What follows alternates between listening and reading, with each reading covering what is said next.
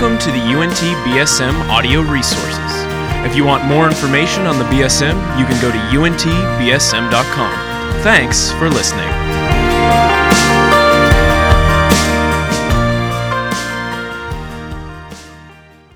My name is Mary, and afterwards, I think I've met all of y'all, but I'm excited to be teaching tonight with you. You can go ahead and turn there.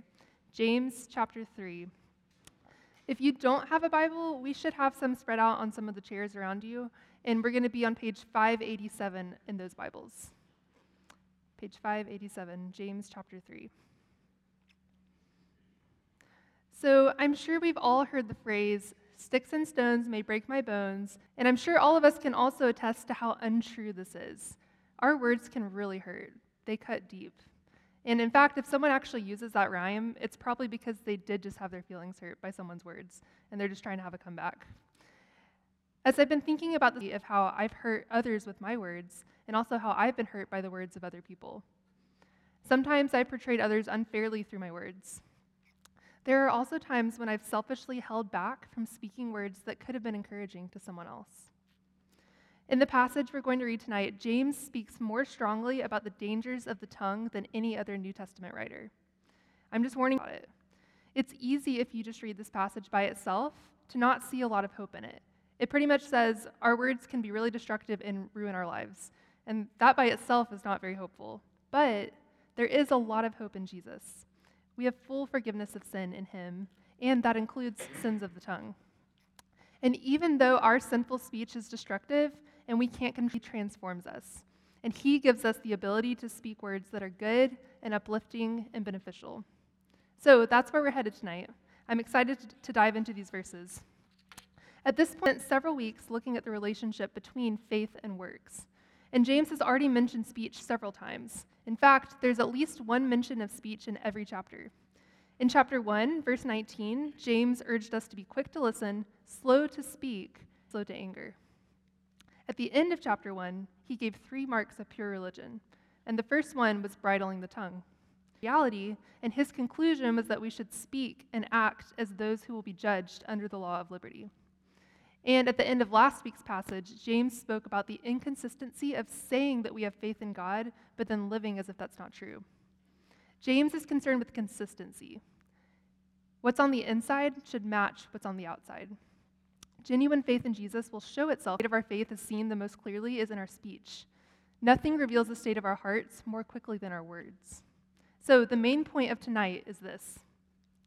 Our words reveal the sin in our hearts. We can speak in ways that are glorifying to God. I'll repeat that one more time for those of y'all who are writing notes. Our words reveal the sin in our hearts, but through Christ, we can speak in ways that are glorifying to God. And we'll look at this passage in 3 sections. So in verse 1 through the beginning of verse 5, we'll see the power of the tongue. Verse 8, we'll see the destructiveness of the tongue. And in verses 9 through 12, we'll consider the inconsistency of the tongue. So the power of the tongue, the destructiveness of the tongue, and the inconsistency of the tongue. Let's start by reading the first section on the power of the tongue, starting in verse 1. Not many of you should become teachers, my brothers, judged with greater strictness. For we all stumble in many ways, and if anyone does not stumble in what he says, he is a perfect man, able also to bridle his whole body. If we put bits inside their whole bodies as well. Look at the ships also. Though they are so large and are driven by strong winds, they are guided by a very small rudder wherever the will of the pilot directs. So also the tongue is a small member, yet it boasts of great things. So this section begins with a warning to teachers, and James specifically has in mind teachers within the church. It may start with a warning to teachers, but when you think about it, the tongue is the main thing that teachers use in their ministry. And James is about to tell us that this is the most difficult part of the body to control. Teachers speak often, and they speak publicly, instructing others from God's word, and that's a weighty responsibility. Think about the difference between riding a bike and driving a car. When you ride a bike, you have okay to ride on the sidewalk or not, and if you're riding on the road, you've got to make sure you still follow the traffic rules and know how to signal to cars where you're turning. And if you want to be safe about it, you should wear a helmet. If you wreck, you might smash up your bike, you might get hurt, you might get a lecture from your parents. Think about a car, though. Driving a car is a much bigger responsibility, which is why there's such a process to get a license. You have to take a course, learn all the rules, practice driving, and then take your driver's test. You have to take your car in to get inspections to make sure everything is still working right. There are a lot more rules about driving, are a lot worse if you break those rules. And if you get in a car wreck, it's likely to be way more severe. If you wreck your car, it could kill someone. It could cause thousands of dollars in damage. It's a much bigger responsibility to drive a car because you could potentially do more damage to those around you. There's a reason that little kids ride bikes, but they're not out there driving cars. They're not mature enough yet for such a big responsibility. To teach God's word. They're responsible for the souls of the people they're teaching. And there's a lot at stake if they speak things that are untrue and lead others astray. Teaching God's word is not something to mess around with. It says that those who teach will be judged with greater strictness. They will be held to a higher level of accountability. Hebrews 13 tells us to submit to leaders in the church because they are keeping watch over your souls as those who will have to give an account. So it's no small thing to be in the role of teacher within the church. Starting in verse 2, James moves from addressing teachers to include the main point he's making. He says, we all stumble in many ways. Stumbling here refers to committing sin. So James is saying that all of us are sinful, and we sin in a variety of ways. Some people struggle more with certain areas of sin than others do. But James goes on to say that if anyone does not stumble in what he says, he is a perfect man, able also to bridle his whole struggle more with lust, while others of us struggle more with holding grudges. But all of us struggle with sins of the tongue. The sin of speech is universal. There isn't a single person. The word used here for perfect is the same word we read in chapter 1, verse 4, where James talked about being made perfect and complete, lacking in nothing. What James is talking about here is a person who has reached full maturity. The tongue is so difficult to bridle or control that the ability to control the tongue would mean we can control everything else. So think about all the different areas in which we struggle with self-lust. We struggle to think godly thoughts. We struggle to exercise self-control in the way we spend our time. James is essentially saying that if we could control our tongue, the rest of our self-control issues would seem like a walk in the park. But where the tongue is not restrained, the rest of our body is likely to be uncontrolled and undisciplined also. And then he gives a series of images in verses 3, putting bits in the mouths of horses to guide them. So a bit is a little piece of metal that goes in a horse's mouth, and then it's attached to a leather strap, and it's used to control the horse. So a tiny piece of metal, and then he compares it to a ship and uses a similar analogy. He says that ships are guided by a very small rudder that can be used to steer the course of the ship, even when the wind is really strong.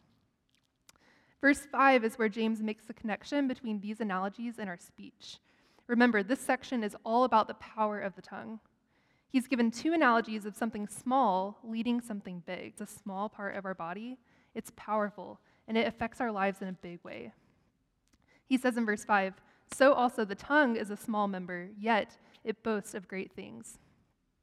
Our tongues are very powerful, which can be used either for good or for bad. I'm sure we can all think of examples of this.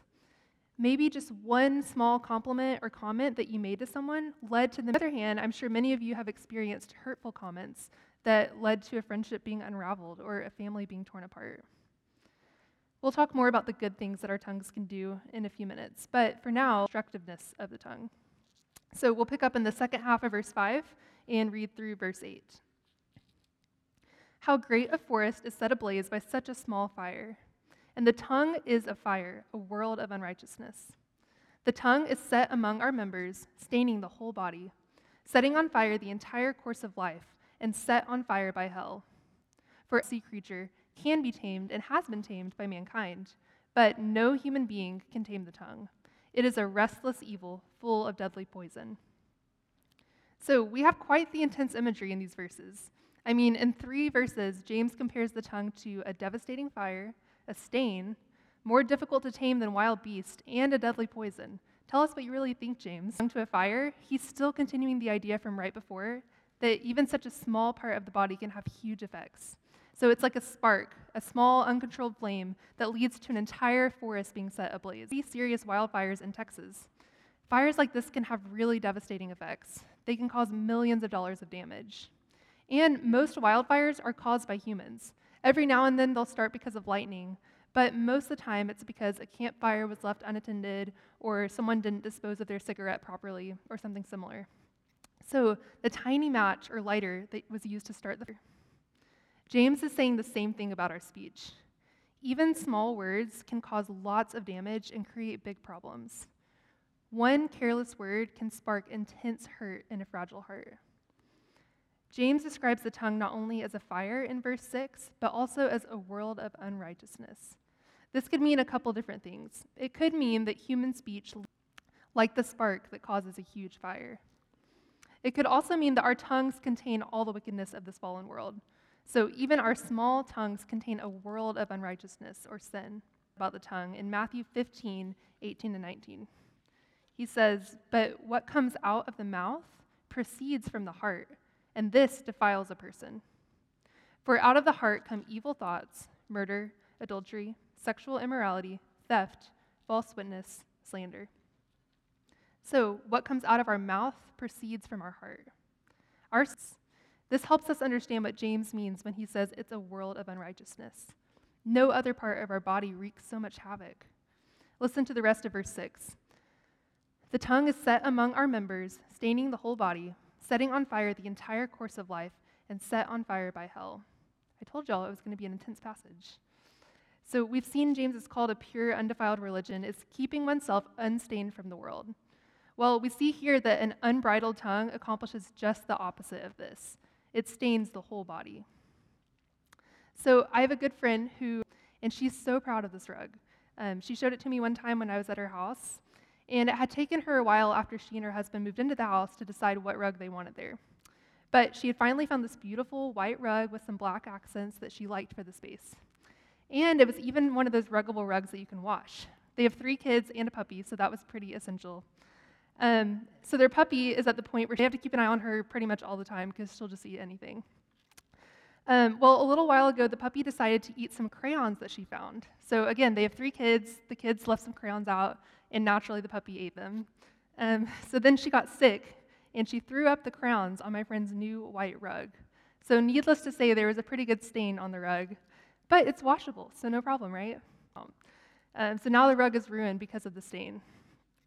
James is using the image of a stain here in verse 6 when he says that the tongue can stain our whole body. Sins of the tongue can leave a, like Jesus just said in the verses we read in Matthew, what comes out of the mouth proceeds from the heart, and this defiles us. James also says that the tongue sets on fire the entire course of life. So the destructiveness of the tongue affects all of human existence from beginning to end in all its circumstances. And where does the destructive power come from? James says it comes from hell itself. Move to another analogy. So the language in these verses actually calls to mind the beginning of Genesis, where God gives Adam and Eve dominion over these same categories of animals: beast and bird, reptile and sea creature. So James is making the point here that we can sooner tame a wild animal than we can tame our own tongue. So think of something as powerful as a lion that we've tamed to do tricks in a circus, or a huge elephant. Killer whales do tricks for us at SeaWorld. So humans have the capacity to tame all sorts of strong wild animals, but not to tame our own tongues, according to James. Then at the endless evil, full of deadly poison. In chapter 1, when James talked about the doubter who is double-minded and unstable, that word for unstable is the same word that we see here translated restless. So this is a theme that we've seen in James so far. And James compares the destructiveness of our tongue to a deadly serpent. It's hard not to think here of the poisonous words of the to sin. So we've seen the power of the tongue, the destructiveness of the tongue, and in verses 9 through 12, we'll see the inconsistency of the tongue. So let's pick up reading in verse 9. "With it we bless our Lord and Father, and with it we curse people who are made in the likeness of God. From the same mouth come blessing and cursing. My brothers, these things pour forth from the same opening, both fresh and salt water. Can a fig tree, my brothers, bear olives, or a grapevine produce figs? Neither can a salt pond yield fresh water." So, meaning we praise and honor God, but with the same tongue we curse people. And ultimately, cursing other people is cursing God because they're made in God's image. So imagine if you went up to Brady and you said, "Hey, Brady, you're pretty cool. I really enjoy hanging out with you, and you're such a great staff member here at the BSM. That would be really nice of you, and that would be true of Brady. But what if you kept going and said, now, Annie, I don't really want to meet her. I don't really care about her. That would be pretty hurtful, and it would make no sense to say those things together, because to insult Annie is to insult Brady. So every person that we encounter, whether they believe in God or not, is made in the image of God. Every person that you pass on campus is an image bearer of God. And to speak badly of a person James is making the point that it's completely contradictory to bless God with our words and then turn right around and curse a person who's made in his image. And this is in line with what James has been saying throughout the whole book, which is evidence of a person who is double-minded and unstable in their faith. This is a person who says they have faith in God and even blesses God with their mouth, but they show otherwise in their actions, specifically in the sin of their speech against others. This kind of speech, this cursing that James is talking about, ultimately reveals an insincere faith, because what comes out of our mouths, and James gives a few more images to explain this. He starts with the spring, asking if the same spring can pour out both fresh water and salt water. James asks a rhetorical question here, knowing that his audience would know the answer. A spring might pour out fresh water or salt water, but it doesn't pour out one kind one moment and another kind the next. It's consistent in producing the same kind of water. And the same is true: a fig tree can't bear olives, and a grapevine can't produce figs. And James ends this verse by saying, neither can a salt pond yield fresh water. So James is giving us examples of all these things that produce.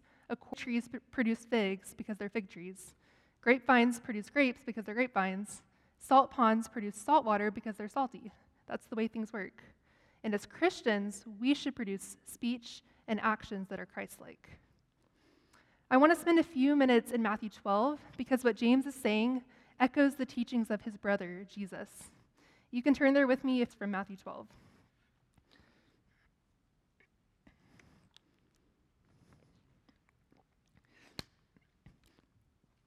So here, Jesus talks about the same thing, and he uses similar imagery about bearing fruit when he confronts the Pharisees. So we'll start reading in Matthew 12, verse 33. Either make the tree bad and its fruit bad, for the tree is known by its fruit. You brood of vipers, how can you speak good when you are evil? For out of the abundance of the heart, the mouth speaks forth good, and the evil person out of his evil treasure brings forth evil. I tell you, on the day of judgment, people will give account for every careless word they speak. For by your words you will be justified, and by your words you will be condemned.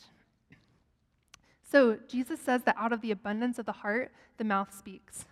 Our words announce the true state of our hearts. That's why what we say is, by your words you will be justified, and by your words you will be condemned. So is he saying that if we say all the right things, we can be made right with God? No, there's no way that we can earn a right standing before God. But this statement reinforces the point that our words reveal our heart.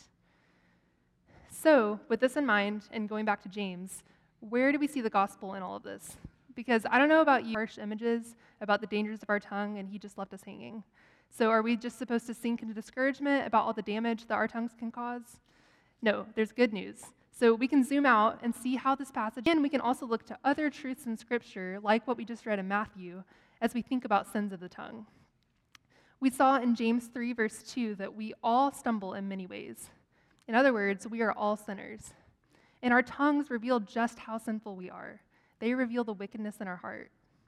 The sins of our tongue just provide more evidence of how much we need a Savior. And Jesus is the only person who never stumbled in what he said or in any other way. He was perfectly obedient to the Father in every way, including his speech. In his death on the cross, he bore the judgment that we deserved for the sins of our tongue and all other sins. And because of his death and resurrection, through faith in Christ, God gives us a new heart. And this renewed heart can and should produce pure. But because of the new heart God has given us and the Holy Spirit dwelling in us, we've been given the ability to walk in obedience. Our speech can actually be glorifying to God. No human can tame the tongue and do that work in us. And when we see evidence of that, we can praise him, knowing that it's only because of his grace in our life. There's a reason that James doesn't give us a how-to section here. Like we just read in Matthew, our mouth is not really the problem. It's our heart that's the problem. So we don't just need to adapt our wording to sound better. We need a heart change. When we talk down to others, when we gossip about others or speak with mean sarcasm towards others, it's usually because we want to feel better about ourselves. Do you see how this is ultimately a heart problem? I would encourage you, as you reflect on this passage and you think about your own speech, to ask the question, what's going on in my heart that's causing me to speak in this way? And remember that we don't have the power to change or tame the tongue.